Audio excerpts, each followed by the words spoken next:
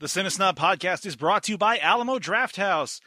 Cody, I know you got one, and I got one too. Have you been using your Alamo Drafthouse limited edition, adults-only Sausage Party coloring and activity book? Let me tell you about this. We'll talk about Sausage Party a little bit later. Right. No matter what our opinions are, this coloring book is amazing. My absolute favorite thing about it is the word find. Yes. That's the first thing my eyes came to is the word find. It's really, really funny. I don't have it in front of me, but I believe there's at least 10 fucks to be found.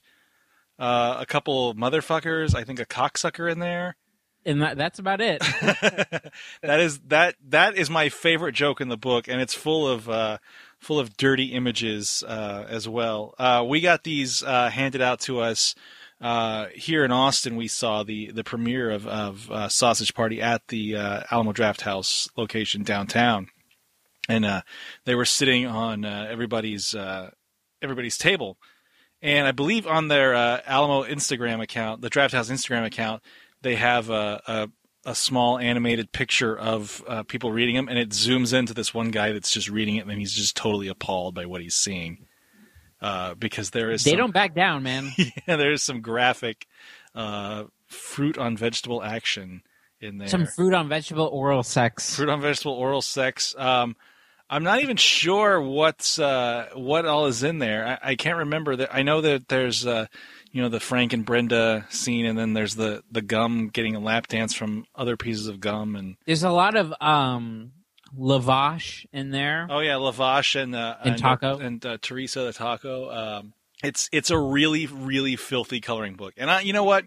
I'm not a big fan of the adult coloring book trend that people partake in, but I think this might make me a convert.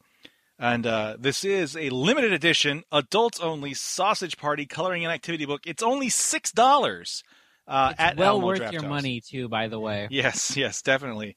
But just do not let your kids see it. Or you know what? Do. What do I give a shit about? But, hey, if you want to expose your kids to sex at an early age, why not? Especially between like foodstuffs. It doesn't really count, I don't think, does it? Nah, I don't think so. Anyway, you can pick these up at any Alamo Drafthouse location. Also, get your tickets for Sausage Party at drafthouse.com. Let's go ahead and start the show. In a world filled with movie podcasts, 3 critics from the juggernaut media market of San Antonio decided to change the entire course of the internet. A feat attempted by many and conquered by many. To produce a relatively listenable podcast, devastating truth bombs. Brace yourselves, guys. The Muppets are puppets. You know that, right? No! Wait! Okay, no! They're puppets. Don't ruin it! And Muppets are puppets. This is Hard facts. Yeah, not Kevin Feige or Feig, whatever. But it's Feig. I think it's Feige. Is it really? I have no idea. Asking the important questions. What is that? What was that I just saw right now? It was like a fat Iron Man. That's a Hulkbuster. Hulkbuster armor. That's how he fights fat Iron Man. This is the Cinesnob Podcast. Welcome to episode 86 of the Cinesnob Podcast. I'm Jared Kingery. And I am Cody C. Villafana. C, what does the C stand for? It stands for Christian. Oh. Is that a family name, or is that like a religious thing? It's a family name. Okay. Grandmother's maiden name. Oh, if you remember back in the day when I was on Flickr Footnotes on WOAI with host Cyber Bob Gambert, he referred to I think he couldn't pronounce my last name, so he referred to me as Cody Christian. I don't remember you being on with Bob, but I don't recall that. Yeah, it was actually when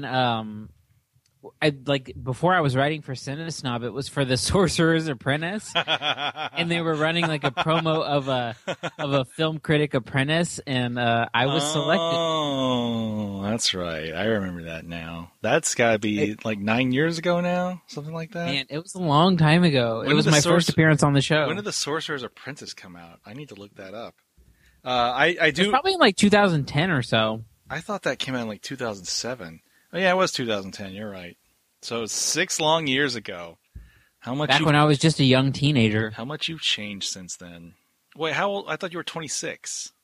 I'm 27 now. Well, what the fuck? You weren't even a teenager at all. 2010, you goddamn asshole.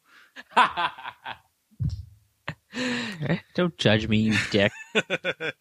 Anyway, I do remember most of all. I remember when you were doing the show when we last kind of wrapped it up at the downtown building at WAI, and we brought you in because I was like, you know what, let's give it a shot. And then I remember our friend Bob suggesting, he's like trying to figure out a nice way to do it. He's like, can we get Cody to stand on the apple box? Yeah, the polite apple box suggestion. Yeah, like I don't know, maybe. But I was always standing in between you and Kiko, so I felt like a child listening to mommy and daddy argue. I pulled a screenshot. I have all of those segments saved somewhere. The Flickr footnotes things that we recorded because they're all just that great. They're not, but I have one saved, and I remember I pulled a screenshot from one. It's when we're reviewing the movie Bully. The documentary Bully. and the way like we're facing, like I'm wearing a suit coat, a sport coat, you're wearing like a polo shirt or like a t-shirt, and Kiko's wearing a polo shirt, and you and I are looking at Kiko, and he looks like a vice principal explaining to us like what steps you can take to keep from being bullied. Like I'm your dad. I think I put it on Facebook like a year ago with that caption. And yep. Yeah. I was being bullied at school. Yep, still are. From what I yeah. hear. Well, I mean, it's just my height. You know, I'm just such a shorty. Did you? Speaking of short people. Anyway, my brother is about the same stature as you. He's a little more buff though. It was his birthday. He's a year younger than you. He's 25, and I gave him that bootleg Friday Night Lights jersey. You had the Chinese Tim Riggins jersey, right? Yeah. Did you see the picture I posted on Facebook? I did see that. Yeah, it looks great. It's a great jersey, and he was really stoked to get it. And I highly recommend those Chinese bootleggers for all your TV jersey needs. The funny thing is, I would go Saracen. Yeah. My brother's a Riggins fan, so. I'm a Saracen guy. My brother's the kind of guy that works on his own truck, you know, Riggins style. You know, you'd go Saracen because you're kind of you want to fall in love with that Guatemalan nurse that's taking care of your grandma. No, I'm all about that Amy Teagard and Julie Taylor. True. But remember, he lost his virginity to the nurse, right? Which mirrors my own life. Yeah. That was from the ill-fated second season of Friday Night Lights. Oh, the one with the murder plot, right? Yeah. The murder plot and the magic Guatemalan nurse. I think. By the way, we may talk a little bit about this later, but there's some Friday Night Lights related casting rumors for some particular movies that have me very excited. Why don't you just talk about it right now? Yeah, let's go for it. Well, the Deadpool sequel. You tweeted it. You sent this to me yesterday. The Deadpool sequel supposedly is eyeing Kyle Chandler as Cable. Look, if you tell me that you're eyeing Kyle Chandler in any role, I'm on board. What? That's a really out of left field choice, I think. It is, and because I fucking love it personally. Well, I think that the thing is that Coach Taylor is such a likable, awesome character that it's actually difficult to imagine Kyle Taylor as a villain. Kyle Chandler. You said Kyle Taylor. Oh, Kyle Chandler. Whoops. Eric Taylor. Eric Taylor, Kyle Chandler, whatever. Yeah.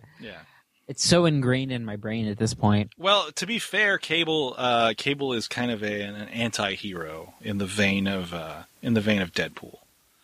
Like, he's not a villain per se. Like, he may begin as, I don't remember his comic book origins that well, as I'm looking at an action figure of him that's on my wall right now. Yeah. But, I mean, look, I'm not into hyperbole. I try not to do it as much as possible, but Kyle Chandler's performance in Friday Night Lights is so goddamn good. He actually won the Emmy in the season that Breaking Bad took like a year off. Yeah, he got. Everyone thought that was Jon Hamm's year to win, and nope, Kyle Chandler snuck in and won, and totally deserving. That guy is an amazing actor. That was the final season of Friday Night Lights, right? Yeah, it was. Yeah, absolutely. Yeah, I remember that they moved it from NBC to whatever that DirecTV channel is. DirecTV. And I don't think that channel still exists anymore, but I would find ways to watch it before it aired on NBC. My favorite thing about Kyle Chandler was, as Coach Taylor, was he does this amazing, like, exasperated, frustrated laugh that's like it's such a hallmark of that character, where he's just like pissed off, but he's so pissed off that he's laughing at it. Oh yeah, that's the best Coach Taylor touch to me. Well, I hear he lives in the area up here. I hear he lives in Austin, and I'd love to meet him someday.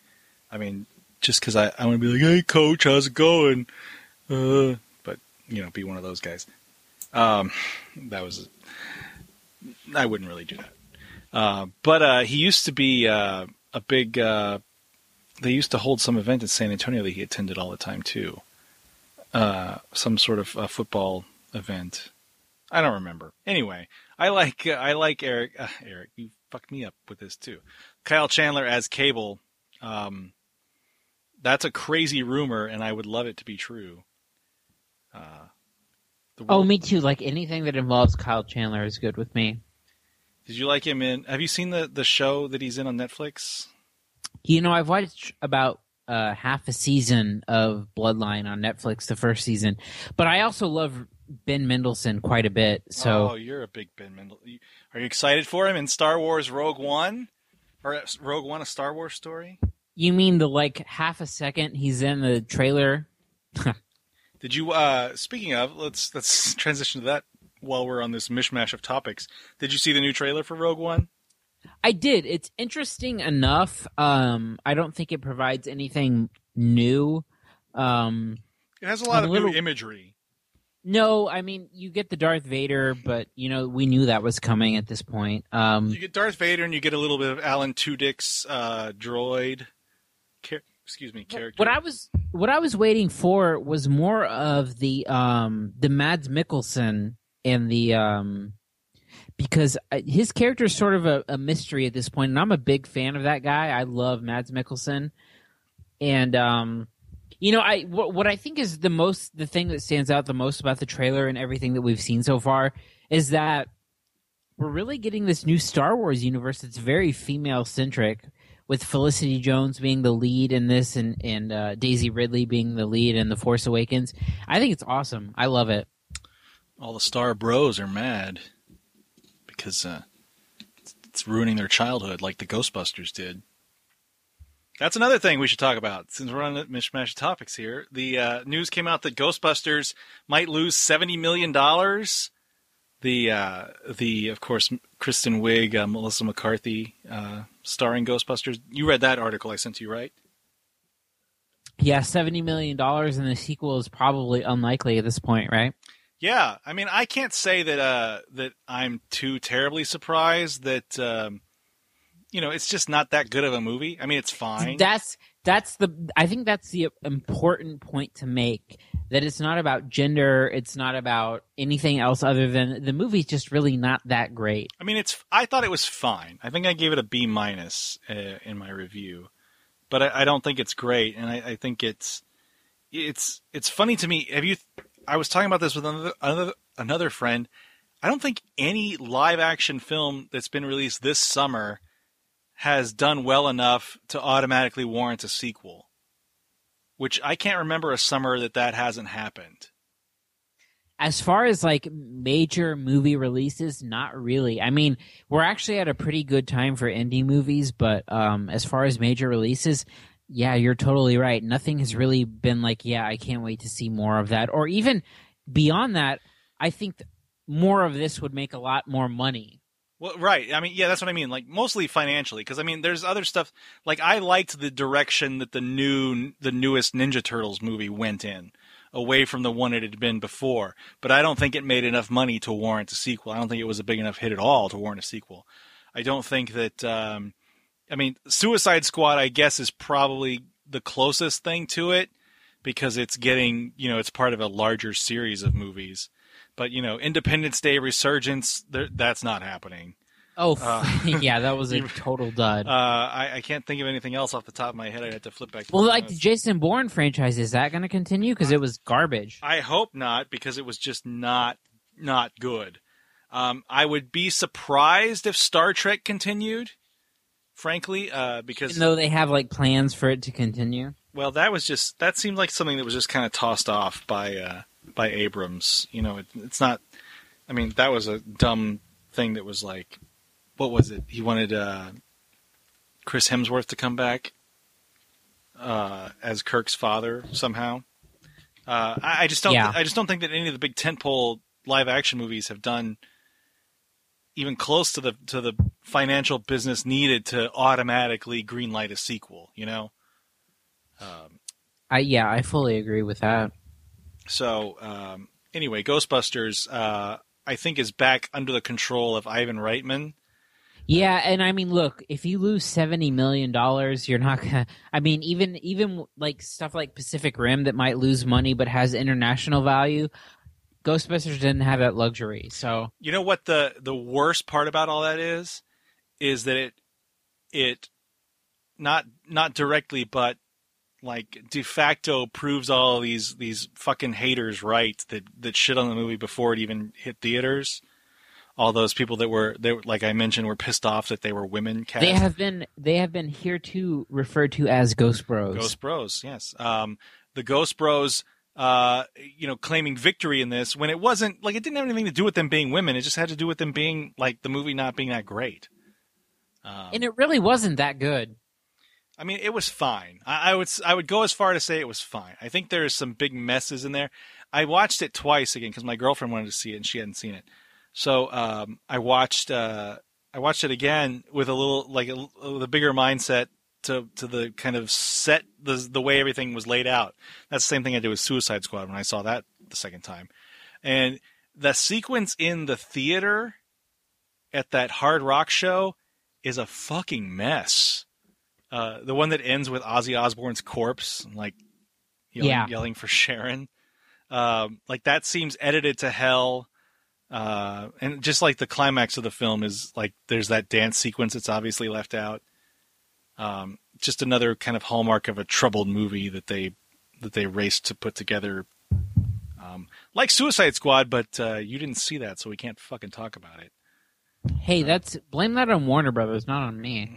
You had plenty of time to go see it. God damn it! Eat my dust. That's not what I wanted to say. I'm censoring myself quite a bit. What? Oh, I was going to say ass. But... Yeah, well, you can say it because I don't really give a shit.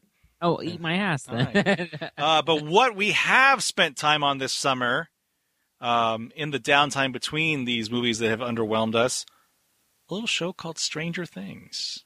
Ooh, boy. That we wanted to talk about tonight. I finished this, I want to say I finished it about 3 weeks ago.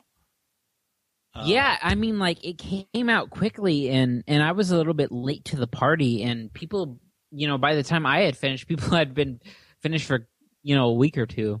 I think I took about 3 or 4 days, maybe 5 days to watch the whole thing. I think I started when my Amazon Fire Stick arrived after Prime Day, if you can measure such an occasion. So whenever Amazon Prime Day was, it was like 2 days later. That's a meaningless factoid for you, but if you don't know, truly meaningless. Truly, I mean, this means absolute dick to anybody. So it's best described, I guess, as kind of a Stephen King meets a little bit of Steven Spielberg and John Carpenter in the mix. That's the perfect description with a little bit of J.J. Abrams in there too. Oh, fuck you! This J.J. Abrams this is what Super 8 should have been, and you fucking know it, dude. So you can stick that right up your dick. Oh man, that sounds painful. You can this is what J.J. Abrams aping of the Spielberg style should have resulted in. Shit. No, dude. Not only that, this is what Spielberg should have been doing for the past decade. Well, I don't mind him growing. I don't mind Spielberg growing. I mean, Spielberg is really hit or miss lately, as far as I'm concerned. Not to discount. I mean, the guy's been making fucking blockbusters for fucking 40 years. I mean, Jaws. Oh, I mean, he's one of the best filmmakers of all time. What a fucking bold statement we're making here, right? Holy shit, Steven. You know what? You know who I really like? Steven Spielberg. He's one of the best filmmakers of all time. Like, yeah, no shit, dickheads. Yeah, that guy's pretty good. But I mean, for him to stay in that style forever, I don't think it would have been the right move. You know? Yeah, I mean, like, look, Stranger Things, and I think this is something that you really like about the series. It is like 90% mood. And the mood is like on the fucking nose. Oh yeah, and one of the best sort of understated production designs, I think, in that they've got just about everything exactly fucking right. Well, not only that, but like it's so hard these days to get kids who don't suck, and the kids in this series are so great that it's sort of like. It takes you back to those Spielberg movies where Spielberg had this knack for finding kids who just worked. And these kids in these movies, in this series, are just fantastic. Well, I think the one of the most refreshing things about it is it takes these tropes and then kind of turns them on their head a little bit. Most obviously, I think, is kind of the dickhead boyfriend of the lead character's sister. I really like what they did with Steve. Yeah, I mean, you see that he's following the trope pretty closely as to what the '80s movie dickhead, '80s horror dickhead boyfriend would have been, and then it twists it a little bit at the end, which I enjoyed thoroughly. I think the real star of this show is David Harbour. I agree. As totally. Chief Hopper. David Harbour pops up in Suicide Squad, and I was like, oh man, that's great, because this is the good part. I think it makes me think of something good when I'm watching this piece of shit. 'Cause I thought of Stranger Things immediately. I think that the thing that it does really well is that. First of all, the mood is great. It's a little low budget. I mean, you can tell in the special effects features that it's a little bit low budget, but yeah, the music is perfect. The atmosphere of the '80s is perfect. The kids are perfect, and I think that I think the first thing you ever said to me about this movie, or I'm sorry, this series, is that it tells an interesting story, and I think that's 100% accurate. And I think the one thing that I kind of wish. Style-wise on it is that I wish it looked a little crappier. Like I wish the film stock looked, well, I'm sure it's shot on digital, but I wish it looked a little murkier and dirtier. Because I think the title credits, the credit sequence for the titles has that like film grain to it, and I wish that was all the whole thing. I mean, it's a stupid minor complaint, but I mean, like this is the best.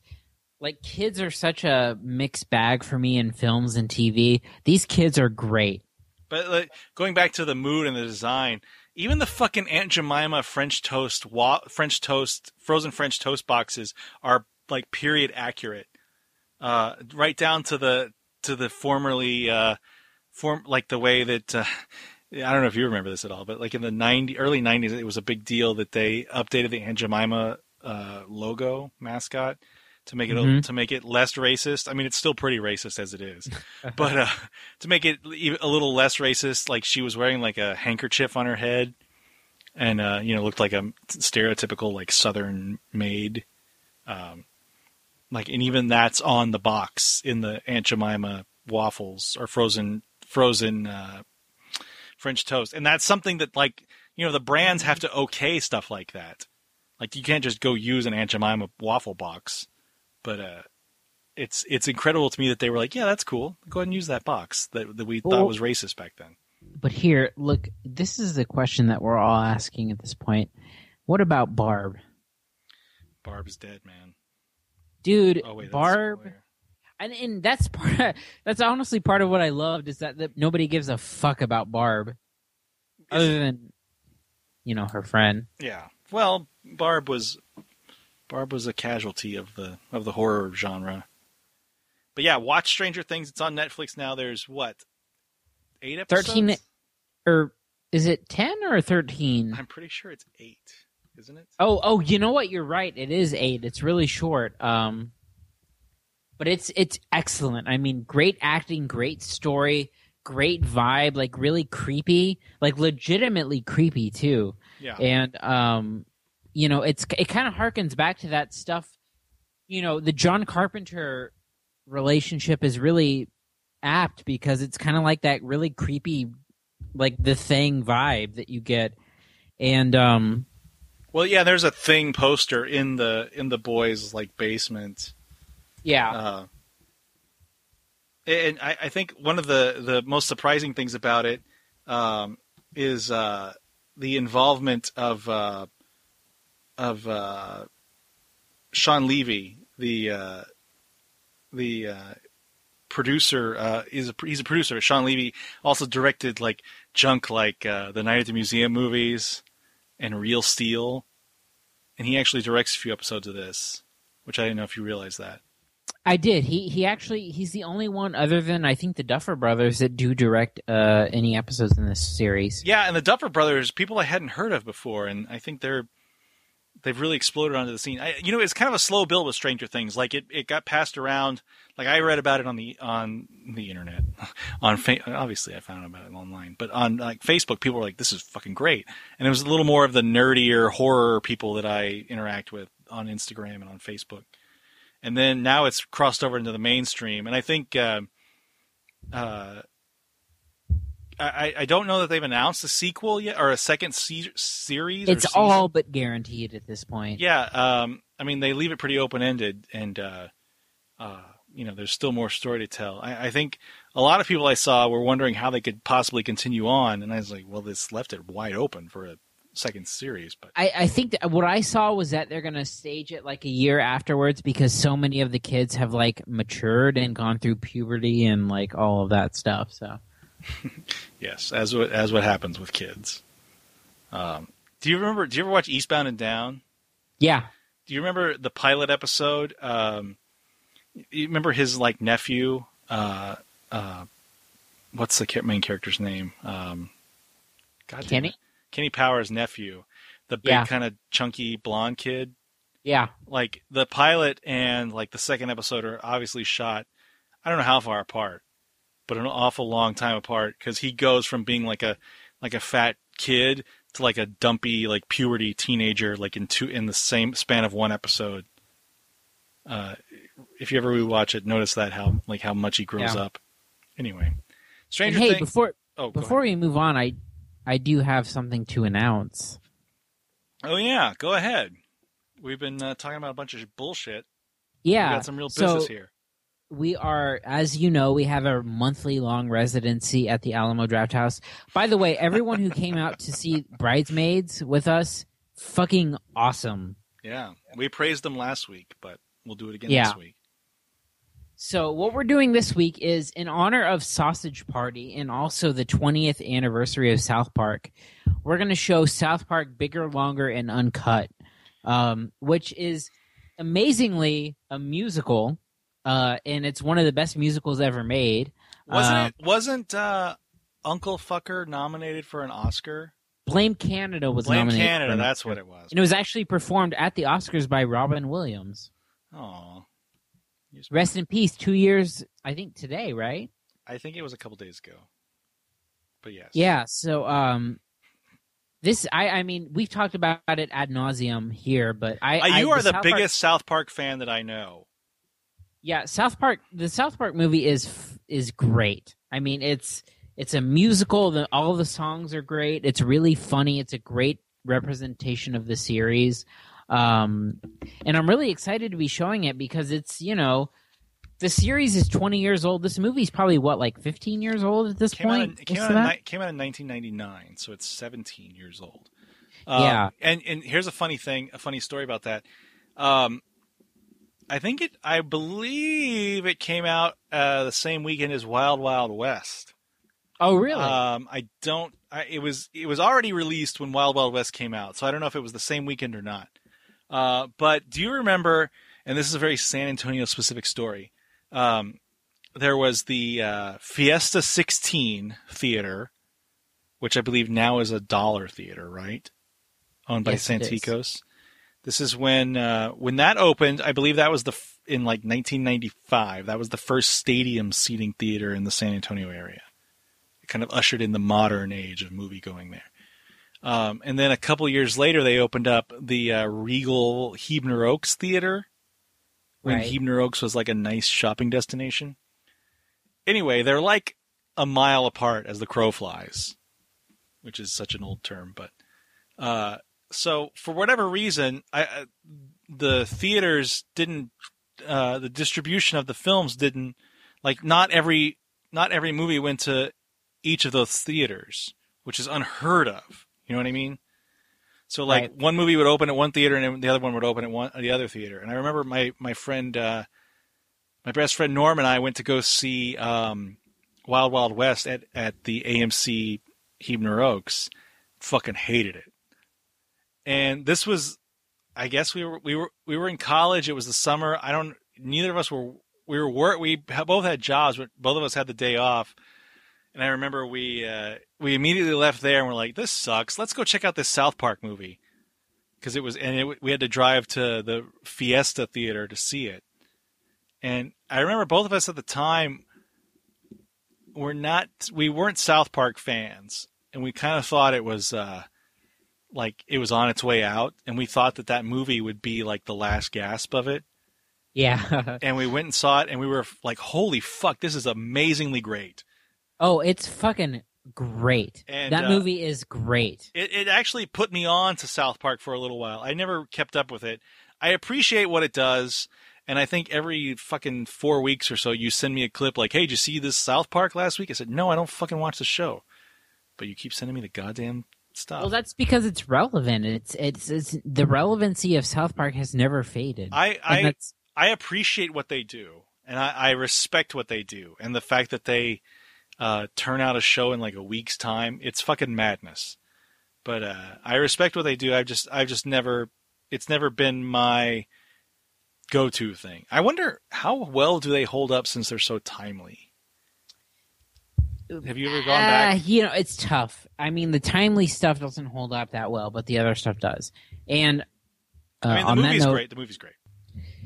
So yeah, I mean, like the movie itself is, I mean, it's a full blown musical, which I think people tend to forget when they watch that movie, and it's kind of like the basis that started the whole Book of Mormon thing that eventually took Matt and Trey to a new level. But well, it's kind of commenting on the Disney stuff too. I mean, that's what Yes, Disney 'cause- films were at the time. Well, a little before that time, were all musicals. and some songs are direct kind of parodies of, so like there's a song that Satan sings called Up There. It is kind of like a direct parody of Part of This World from The Little Mermaid.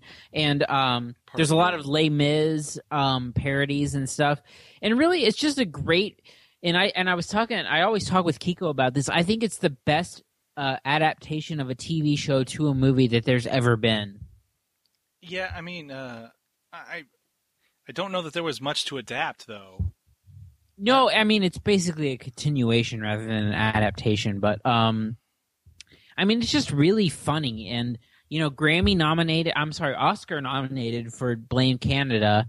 And it really shows the talent. I mean, Trey Parker is a musician by trade, basically. So, well, I mean, used to be. Now he's an animation executive, but yeah. Yes. So, it's just a really great movie, and I love it. It's really fun, and because of the 20th season of South Park, and because of Sausage Party, which is a really dirty animated film, which there are not enough of, by the way. We really thought that this was a good match. And when is it? Tentatively. It's going to be August 22nd, which is a Monday night at 7:30 p.m. at Alamo Drafthouse Park North. Hopefully, by the time you're hearing this, tickets are on sale. But we're really excited about this one. I haven't seen it on the big screen, and of course it's not going to look great because that was back when they were still doing like construction paper shit. But were they? I don't. Were they hand animating it back then, or was it like the rudimentary computer stuff? Man, it was rudimentary because that movie came out in like 2000 or maybe a little bit God before. Damn it came out in 1999. Pay attention. We already talked about this. Came out in 1999. Yeah, so it was probably very rudimentary at that point. Well, I mean, and computer. Before, I mean, like South Park at one point recently in the past 2 or 3 years started reanimating every episode that they had. And so now when you see reruns on South Park, they're all updated to have proper animation that represents, today's technology. Weird. That's weird. It's like when you think so? Yeah, it's like when they have they converted them to HD. Yeah, absolutely. They converted to 16:9. Slow down over there. You're stumbling. 16:9. They did that with The Simpsons when it started airing on FX, and it ruined some of the fucking jokes because they zoomed in. But the difference is they recomposited everything with South Park. So it's like total reanimation. It's not recomposited, but sure. I know what you mean. That's not the word, but yeah. Well, they used to do that with Pixar films, too. I think Bug's Life, back when they used to actually have full-frame versions, they would reconstitute the frame to match a full-frame version. Remember those days? Fuck. Yeah, I think the Forgotten film, A Bug's Life, did that. On the DVD you could buy, it had one that was like made for full screen, 4x3.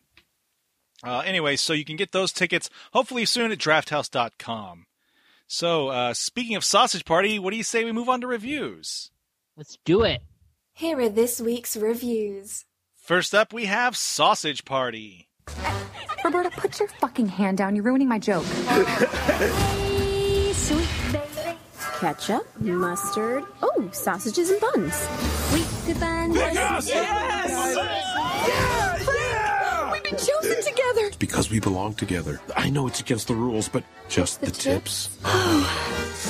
Prepare yourself, little sausage. You're about to learn the terrible truth. About cooking something. It's beautiful, man. It's just beautiful. As soon as you're out those doors, Oh, Jesus, fuck.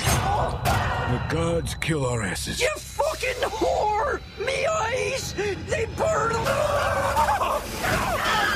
Gleason, no! I've got a familia!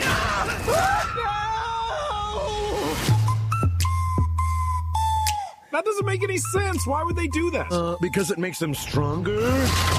Hunger's insatiable, buddy. I mean, fuck. How do you know all this? We the non-perishables, motherfucker. A sausage named Frank strives to discover the truth about his existence. Cody, what did you think of Sausage Party? You know what it reminded me of? Did you ever see the Ricky Gervais movie? The Invention of Lying? No. The Invention of Lying, yeah. Lying. Did I say lining? I meant lying. I never saw it, but I heard about It was it. kind of this like religious study. Right. It was a religion allegory. Yeah. Right. And I think that Sausage Party hits it, but not hard enough to make any impact. Because it balances that out with the most, asinine juvenile humor you can think of. I mean, I've made myself known as a fan of puns, but this takes things way too far. There's a lot of low hanging fruit here, pun intended fully, 100%.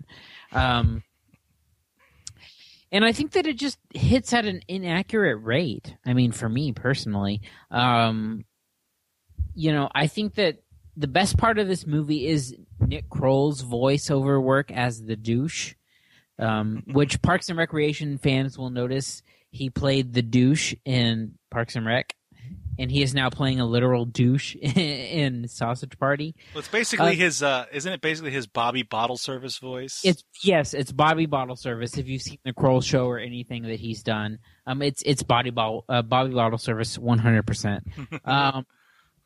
I think that the problem with this movie is that the jokes are just too easy, and I think that it toys with playing with religion and sort of mortality on a very serious kind of, I guess, kind of making fun of it level, on a real satiric level.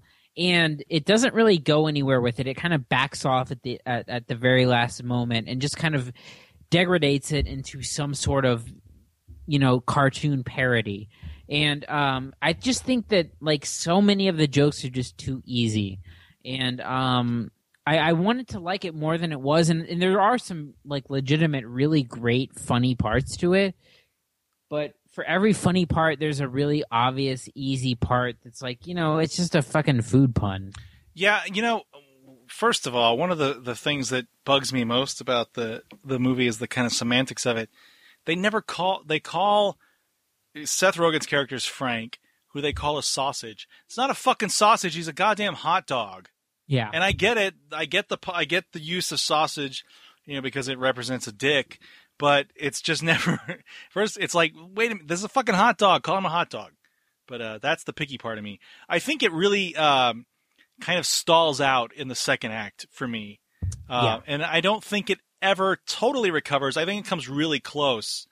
Look, I had no idea going into it that this was going to be kind of an argument against faith and kind of a condemnation at the same time of the militant atheism.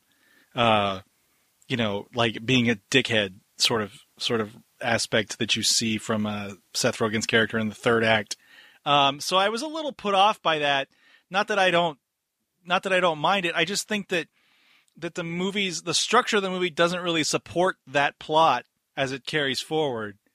Because, like, first of all, like, what the hell do these foods, like, how are they made? Like, what do they think is happening? Like, how long do those hot dogs stay in the store? Like, the turnover on that stuff must be pretty high because they get thrown out. You know what I mean? Anyway. Yeah, if you look at the structure, like, you're trying to make sense of a movie that has talking produce, right? So. And that's my fault. But I think that the kind of journey with the characters make in the second act, and they get separated and then put back together, I think is really it really bored me, frankly. There's a middle section of this movie that is like not. I mean, I lost interest halfway through, for sure. And then I don't think it really comes to life again, and I don't think it really ever hits that kind of hard parody of a Pixar film until Michael Cera's character Barry, and I wrote this in my review on Cinesnob.net. I don't think it ever really hits that point until you see him show up at like this burnout stoner's house. Well, yes, but also I don't think it hits the point to where it's like really, really obscene and adult until the very, very end. Oh, well, yeah, that's true. All the stuff that you see in the coloring book we mentioned before, like all the sex stuff and all the sex stuff you've heard happens, doesn't happen until the very, very end. And I think to me that feels gimmicky. Yeah, it feels, and it's a little too, like they're just foul-mouthed throughout the whole film. And for me, I was just kind of waiting for it to happen. When it finally did happen, I was like, finally it happened. But I think that when the Michael Cera's character runs across the other kind of junk food in this like guy's apartment where was he doing bath salts? Yes, bath salts. And I think played by James Franco. Played by James Franco, yes. I think that's the moment that it really kind of hits that Pixar, like that fucked up Pixar format that it was really shooting for. And then kind of the resolution to that I won't spoil here is just this gleefully destructive, like really violent act that sets up the climax that's just super violence. Yes, but where was that the rest of the movie? That's what I'm talking about. And I that's the problem that I had with the movie is that it wasn't like it should have been this anarchic thing the whole way through. And then instead we get this the pretty limp second act that I think look, I don't think that that those two characters should have been I don't think Seth Rogen's character Frank and then Michael Cera's Barry should have been two separate characters. Those are that's the main character to me, smushed into one. Now we're talking like structure problems with the script, but I think that the real funny stuff comes with Barry. When it finally turns into that Pixar, that demented Pixar film, when it finally becomes this violent, gleeful thing at the end, that's all Barry's stuff. Yes, absolutely. So, and like the other stuff is just like, do you really think that produce doing drugs is funny? I mean, if you do, I think it was funny. Not super laugh out loud funny the whole time, but there were definitely funny things throughout, and I think that's enough to drive it the whole way through. Which, by the way, Bill Hader doing an Indian racist? Dude, that's all racist. It's really racist. Yeah, I mean that's and it's that kind of like super obvious stereotype racism that, I mean, I don't think it's Edward Norton was super racist. Yeah, Doing a Woody Allen impression. Edward Norton doing a Woody Allen impression as a bagel, and then David Krumholtz playing what is that? Lavash? Is that like lavash? Is that like a flatbread thing? Yeah, it's like pita. Okay, doing that and essentially like being Palestinian and Israel. And honestly, the way that stuff plays out in like the big shock scene is not enough to make it worth the entire journey, I think. I just don't think that the movie is as funny or as edgy as it thinks it is. I totally agree with that. And to be fair, I might be just a desensitized bastard. Well, I mean, I think that the difference is, and this kind of harkens back to what we're talking about with South Park, is that the South Park movie is genuinely edgy, and this one feels like it's gimmicky in the way that it's being edgy. Of course it's edgy because it looks like a modern animation movie, and it has really dark stuff in it. But honestly, the content is so easy. Like the jokes are just so easy the whole way through. Yeah, I mean it's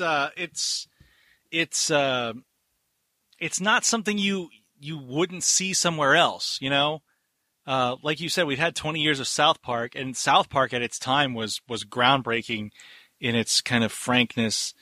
I keep saying frank a lot, like it's a hot dog. I said frankly and frank. That's neither here nor there, but it's, in the age of the internet, it's not unusual to watch animation that's totally filthy, so I just don't think it's surprising that it's a shocking film like this released in theaters, but I think in and of itself, it's not that shocking. It's just the circumstances behind it that you can go see this movie at a movie theater, where, instead of just watching it on the internet. But I do think it's funny. I don't want people to think it's not funny, because it is funny. It's just not as funny as it probably should have been. And I don't know that the religion plot really works as much as they want it to. And then the very end, it devolves into like this weird sort of stoner meditation on like voiceover acting. Yeah, I think the end where it gets really meta is very unsuccessful. Yeah, I don't get it, but maybe I'm not high enough, or at all. But I think it's fine. I think it's a fine enough movie. I just don't think it's, again, I may be just a desensitized prick who needs his shocking animation to be even more shocking. But I just didn't find it that edgy. So what's your grade for Sausage Party? C+. C+? You're not even recommending it? I'm not, actually, yeah. Wow, I'm at a B-. I think it's good. I don't think it's great, but I think it's good. Let's go ahead and move on to our last movie, Gleason. I have been diagnosed with amyotrophic lateral sclerosis, which is it's a disease in the motor neurons.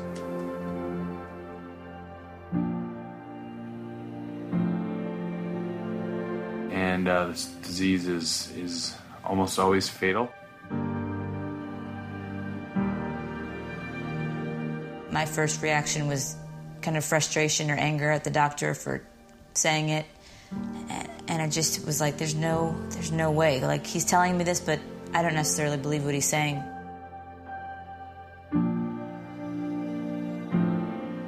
I just think there's a bigger battle there about being able to say, okay, I have this diagnosis, and it's not gonna crush my life, even if it does crush my body. After he is diagnosed with ALS, former professional football player Steve Gleason begins making a video diary for his unborn son as he, his wife, and their friends and family work to raise money for ALS patients as his disease progresses. I didn't see it. You saw Gleason. What'd you think? Man, it's the best movie I've seen this year. I mentioned that you said that to me about Hell or High Water. Yeah, which we'll talk about next week a little bit, but so, I mean, it's sort of like... So I put this documentary called The Lion's Mouth Opens, I think it was called, on my top 10 last year. And it was about a woman who figured out... she was essentially... I mean, I guess I'll spoil it. She had Huntington's disease. And yeah, that's the one with Bryce Dallas Howard as her friend. And Jason Ritter. And this movie is so moving in the way that it shows someone who has ALS, also known as Lou Gehrig's disease, not trying to fight it or find a cure, but just kind of trying to find out how to find the best quality of life that you can have with this disease.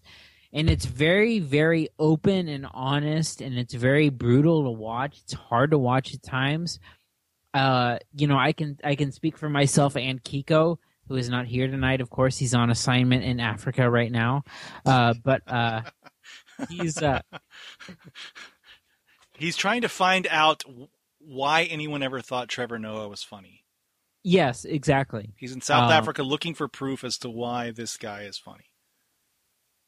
So far, he's coming up pretty empty. Yeah. But anyway, we both cried like babies during this. It's really hard to watch. It's really emotional. If you've seen anything like The Lion's Mouth Opens or Undefeated, it's really, really moving, and it's amazing to watch this guy who... So he was the guy who, when New Orleans came back from Katrina, after playing some games here in San Antonio, actually, he blocked the punt on that first game back that was on national TV. And he gained notoriety. There's actually a statue of him outside of the Superdome now. And just to watch this guy battle through ALS, which for anyone who doesn't know what ALS is, it's a degenerative disease that affects the body but not the mind. So your best reference point is Stephen Hawking. He has ALS. His mind has not deteriorated a bit, but he can't move or speak or anything like that. Well, ALS, probably the awareness is best known through the Ice Bucket Challenge from a couple years ago. Yeah, which actually did amazing things for research and recovery for that particular disease. But this movie shows Steve Gleason as this guy who's essentially making a journal for his son who... has to have a father who he can't communicate with, because he loses his ability to speak. And, Come on, man. Keep it together over there. And it's just this really amazing outlook at, this guy who has had so much taken away from him, but yet has this family aspect and has this professional... ongoing ability to make changes in people's lives, and it's really, really beautiful and amazing to watch. It's a total tearjerker, but it's incredible. And this is playing in theaters now, correct? It's not an on-demand thing. Yes, it's currently in theaters, but the ownership belongs to Amazon Prime. So at some point, this will be on Amazon Prime, and we will let you know on this podcast when it's available. But if it's available around you, please go see this movie, because it's what I love is really raw documentaries that shows people who are at their worst in their lives, who are not afraid to share that with other people. And there are some really dark, heavy, hard to watch moments in this movie. and there's also some really beautiful, uplifting stuff. And I think that that this movie does that thing where, you know, there's some religious aspects to it, but it's kind of put to the wayside because it's a very human thing over being a religious thing. And that's what Gleason does really well. All right, what's your grade? My grade is an A-. This is probably one of the best things I've seen this year. If you have the chance to see this, please go see this. It's an amazing tale of this guy who, you know, he was maybe not a superstar athlete, but someone who definitely has relevance with, you know, the city of New Orleans in the post-Katrina wake, really reaching a point where his life has changed tremendously, and it's amazing.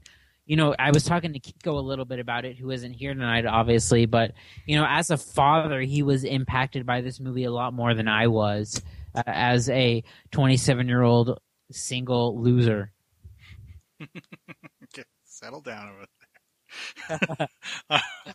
Just shooting off wads into Kleenexes, never making a baby. No, I can't make a video diary for a used tissue. That's going to do it for this week. Next week, Kubo and the Two Strings. Right? That's next week, right? That is the only thing we're all for sure getting. There's also War Dogs. Are you getting a War Dogs? Yeah, there's War Dogs. There's the Mike Birbiglia movie, Don't Think Twice. Don't Think Twice. Have you watched that yet? I haven't yet, no. I told the story of, did I tell the story here of trying to see it at South by? Yes, and that Mark like not even Mike Birbiglia could get tickets to it, right? The publicist totally fucked that screening up. I got a press email like, "Come see this screening." Like, all right, I'll be there. And then they're like, "Oh yeah, go wait in line." Like, what do you mean go wait in line? I'm not going to get in. Go wait in line. And then I was complaining to the publicist after the line got in and they sealed it up, cut it off. Wouldn't let anybody else in. And then Mike Birbiglia was standing next to me trying to get other people in too, and he couldn't even get people in because they fucked it up so badly. But yeah, I need to watch it. I haven't yet. I will. I will see Kubo and the Two Strings. I have a screening for War Dogs as well, so we'll probably talk about that too. Also, I know both you and I are going to go see the Fathom Events Riff Tracks Live Mothra on the 18th, right? You're going to that? I am going to that, and I'm excited because, like I said earlier in this podcast, I think that these movies have like this inherent shitty quality to them that makes them so ripe for parody. I don't think that you said that in this podcast, but... Oh, really? I didn't? Okay, so, yeah, I mean, it's obvious, clearly. We have talked about it before, but you haven't said it tonight. But yeah, this is Riff Tracks Live, presented by Fathom Events at theaters across the country. You can get your tickets at rifftracks.com/live. I'm looking forward to it. Mothra is one of the Japanese monster movies I don't think I've seen. I've seen a lot of the Godzilla stuff. I've seen the Gamera stuff. But Mothra is one that's escaped me. I'm sure I've seen parts of it on cable in the 90s, but this is supposed to be a restored print of Mothra, which should Have be you great been looking. watching a lot of the MST3K on Pluto TV lately? Because I have been. I know you got into it. I'll turn it on every now and then. I mean, it's 24/7. It's hard not to tune into it. Well, you got to keep in mind, I've got like a 20-year head start on you with this MST3K stuff. So I've seen all of those episodes. And every one that they air, I have a copy of because it's all the Shout Factory catalog stuff that they've released. I mean, it's funny, but I think that both of us, I should say, have realized that it's a lot better with inherently shitty movies than good movies and just kind of poking fun at them. I've recommended to you some of the Riff Tracks back catalog that you should check out. Stuff like Rotor and their riff of Batman and Robin, which is fantastic. Which you just found out via me that it was fan written. I didn't know that, and it kind of surprised me. I mean, it's still great, and I mean, the performances is what do it. I mean, there are guest riffers that do that all the time, and then there's other people that do the riffing here and there, and it never strikes me quite the same way as it does with those performers. So it's. Well, I mean, like they write it, but the performers perform it. No, I understand, but then there's other ones that they have that they've released that have other performers. I don't know if you're aware of that or not. Yes, I am. Okay, we're just making sure your lag time's significantly higher than usual right now. my lag time. Really, really nice way of wording that. Well, you said not to talk about it, so I'm not going to talk about it. You fucking pussy. You afraid your mom's listening? Anyway, so that's Riff Tracks Live Mothra, August 18th, presented by Fathom Events. You can get your tickets at rifftracks.com/live. Remember to check drafthouse.com for our screening of South Park, Bigger, Longer, and Uncut. Coming up on August 22nd at Alamo Drafthouse Park North, 7:30, right? 7:30 start time? 7:30 p.m. p.m., yes. Don't go in the morning, because that would be silly. Yes. So that's a week from tomorrow. Wow. How time flies. Excuse me. I'm burping now, too. You bastard. I had some fucking sausage earlier, so in honor of Sausage Party, I ate some sausage, and it gave me the sausage burps. So if you want to reach us, you can email us at podcast@cinesnob.net. You can call us at 920-FILM-210. That's 920-3456-210. Find us on Twitter at Cinesnob. On Facebook, Cinesnob Critic. Hopefully Cody will be going live from South Park, Bigger, Longer, and Uncut. Won't be getting killed, I hope, like Kenny does. Is Kenny still on the show? Yeah, he is, I think. Okay. Although Butters became like the impromptu Kenny at one point. So I see that's how much I know. Isaac Hayes isn't on the show anymore, right? No, because he is dead. Well, he left the show too. He's also dead. Did the chef guy, is the chef character gone forever? Yeah. I remember they turned him into like Darth Vader. Well, because he became a Scientologist in the show. Yeah, I remember, and that was the one that they put out like the subtitles on the screen, like Scientologists actually believe this. Yes, that was an amazing, brilliant episode. Wasn't was South Park the one that also had the Muhammad thing? Yep, that was them. Wow. And no one got blown up for that, did they? Nope, they're still alive and banking off of Book of Mormon still. Oh, that's a show I'd like to see. It's really it's funny. It's well worth checking out if you have the opportunity. All right. Anything else before we go? Nope. We'll see you next week for another great episode of the Cinesnob podcast, brought to you by Alamo Drafthouse, the best theater chain in Texas. What did you have you changed? Gotten any of the new menu items that they've had for Sausage Party yet? No, I haven't tried them, but they're doing like a bunch of different hot dogs and some deep fried Twinkies and some cocktails. I almost got a hot dog the other night when I went to see Sausage Party, but I went for the classic pizza. They really go all out, and I love that about Draft House is that when you have a movie that is so in their niche and in their wheelhouse, they will go all out with menu items, drink specials, and all of that stuff. I mean, like, there's no other way to say it other than they are the best chain of theaters around. I agree. I hate, and even down to, like, the audio-visual stuff, there is nobody in town that does it better than Alamo Drafthouse. Yes, I totally agree. I don't like going to Regal. Man, every time I have to go to fucking Regal. Yeah, just it's a pain in the ass. Just pisses me off. All right, on that note, I am Jared Kingery. I am Cody Villafana. Kiko Martinez is on assignment. He is currently in Brazil covering the Rio Olympics. We wish him the best. We wish him he doesn't get Zika. Zika. God bless. Zika. Is it Zika? Have you only read it? Have you only read the word? I have only read it. I don't. What the fuck? How Dude, you work at a fucking news studio. I don't watch that shit. I know, but I can't believe that you've only ever read the word. Like no one's talked about it in casual conversation with you? Never. Son of a bitch, you need to get out of your goddamn house more. Thank you for listening to the Cine Snob podcast. To read reviews, interviews, and more, visit cinesnob.net. See you next week.